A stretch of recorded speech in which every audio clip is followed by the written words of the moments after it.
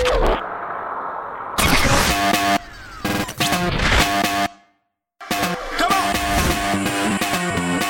to the Empowered Life Podcast. Each week, we will bring you an inspiring message to give you the tools necessary to eliminate limiting beliefs and step into the empowered and purpose-driven life you are meant to live. Here's the host, serial entrepreneur, lifestyle strategist, your coach, Jason Linford.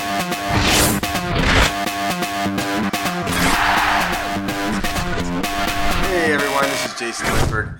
It's been a while since I've been on here, been busy getting stuff done. I'm actually writing a book right now called The Generosity Experiment. If you've listened to some of the previous episodes, you've listened to some of the topics that I am writing about in there, and that's just been a really cool experience to be able to get that out there and almost kind of therapeutic in a way where I've been able to get down on paper the things that have been gnawing at me and things that I feel like need to be shared.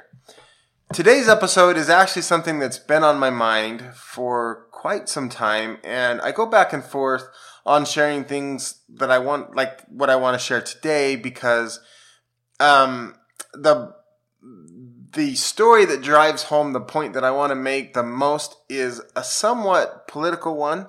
And I don't want this to be a political podcast, so I've hesitated this, but I've come to the point now where I feel like it's just something I want to share, and you guys can take what you want from it. I'm not trying to teach you or tell you how to believe politically or philosophically, but this is just more about my journey and what I've come to, and hopefully you can get the principle of the idea that I'm sharing today, and hopefully it does something for you in your own life. So I just want to start back, give you a little bit of history about my growing up. So growing up, I grew up in a conservative place, in a conservative family. Patriotism was always kind of a big thing. And it was always kind of one of those things where the Pledge of Allegiance was always something that was done. It was not it was just something that you just did, and it was a way to display your patriotism.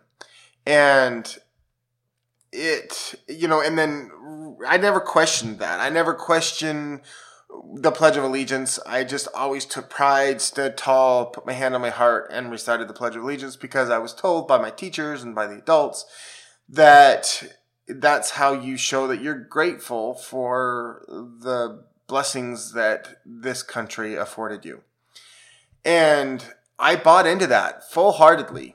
And then, recent years, over the last 10, 20 years, it feels like the Pledge of Allegiance has been coming under attack. The media, it's been used really as a political volleyball where we push it back and forth as something to argue about in the political media.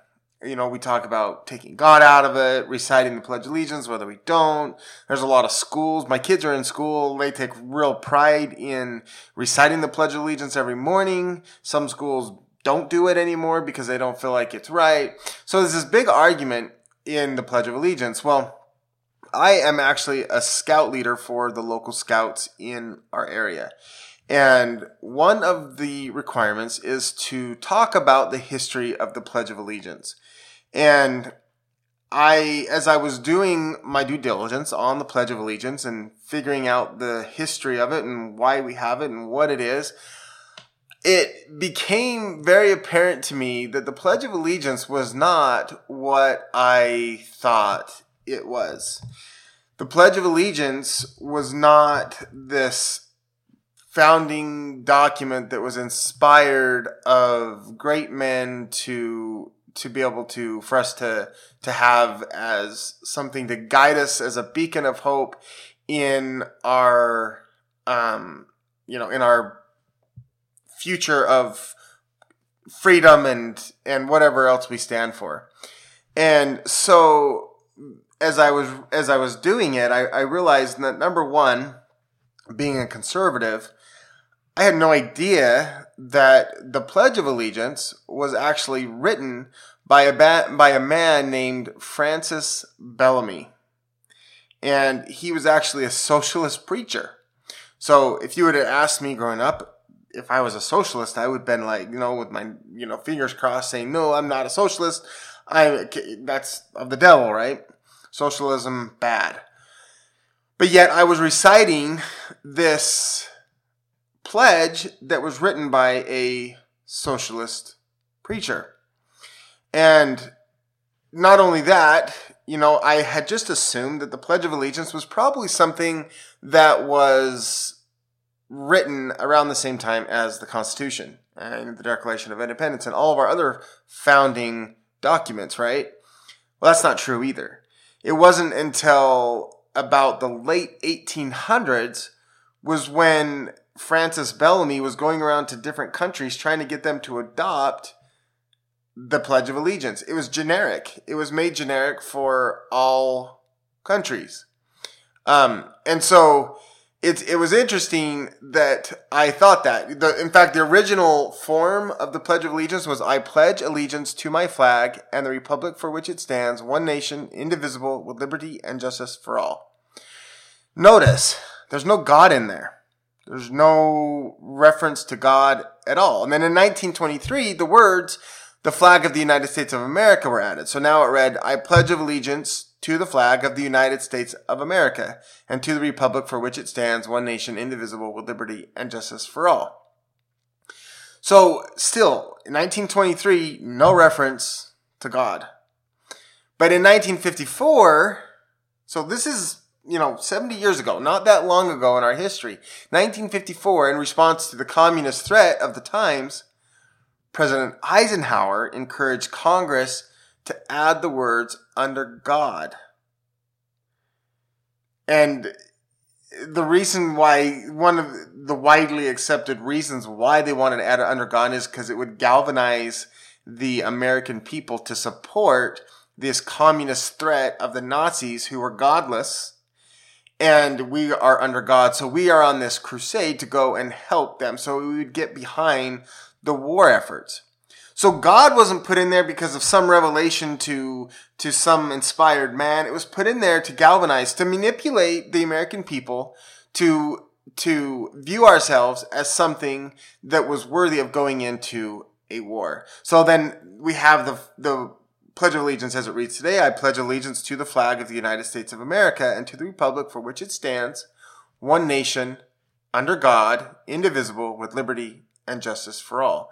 So that version of the Pledge of Allegiance did not even occur until 1954.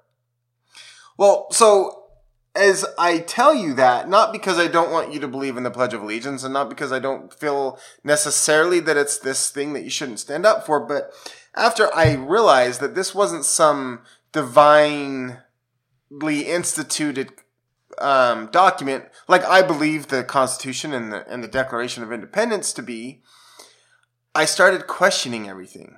And so I broke down what the Pledge of Allegiance actually means. I pledge allegiance. That means I promise to align myself with a republic and what that republic stands for. Well, the problem with that is I actually don't. There's a lot of things that our republic does that I don't agree with and that I don't like. And heaven forbid one day our republic does something that is grossly, malaligned or I disagree with. I am not going to pledge my allegiance to that. But I see, as we even start kids in kindergarten starting doing the Pledge of Allegiance, what is ingrained in them, that patriotism and God are intertwined, and America and godliness are all one. But doing the research on this and learning what I learn and the questions that I ask, I don't believe that that's always necessarily true. And I'm not going to pledge my allegiance to any country.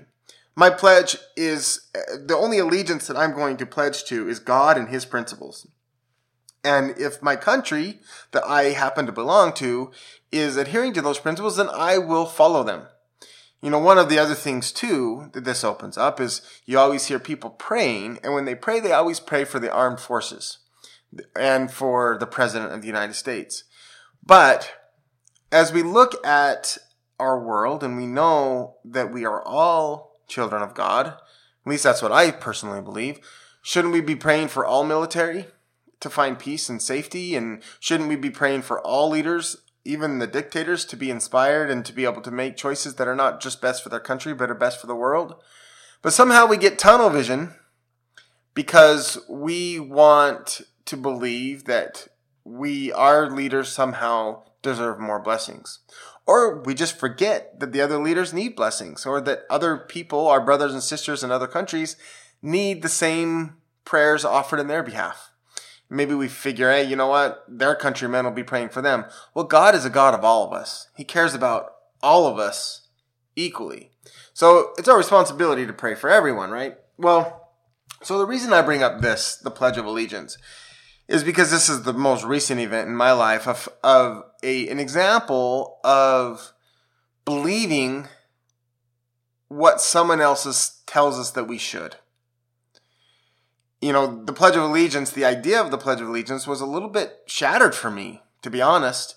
And I don't view it as the same as I did now, because I've asked myself the question.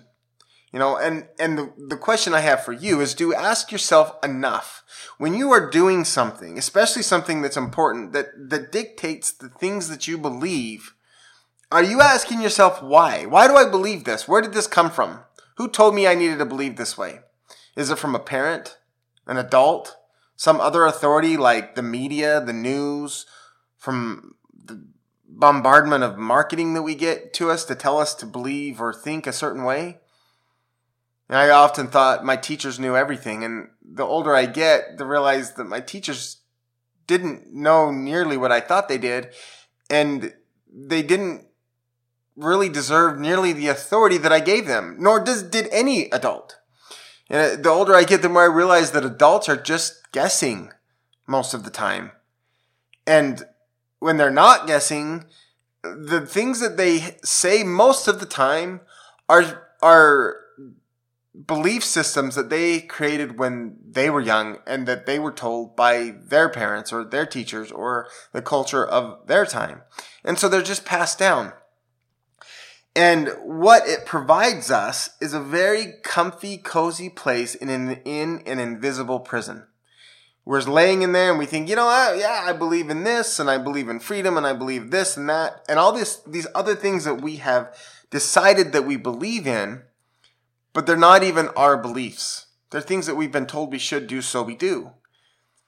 True freedom only exists when you come up with your own conclusions and you have your own convictions for your reasons why you do things.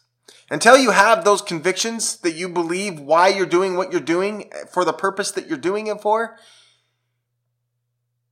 you're allowing yourself to stay in an invisible prison that you don't deserve to be in. We weren't designed to live that way. We were designed to be curious, to ask questions, to challenge authority.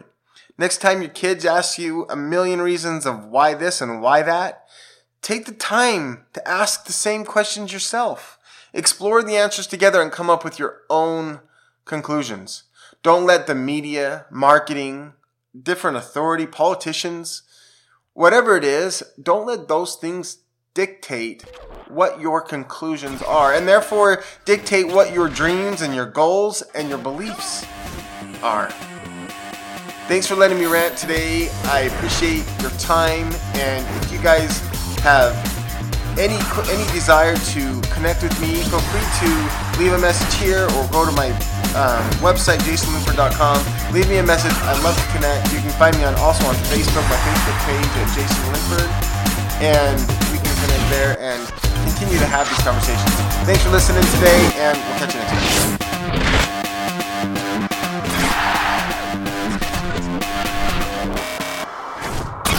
Thank you for listening to the Empowered Life Podcast. Feeling inspired and want more of Jason? Be sure to visit jasonlinford.com or come say hi on Facebook at Coach Jason.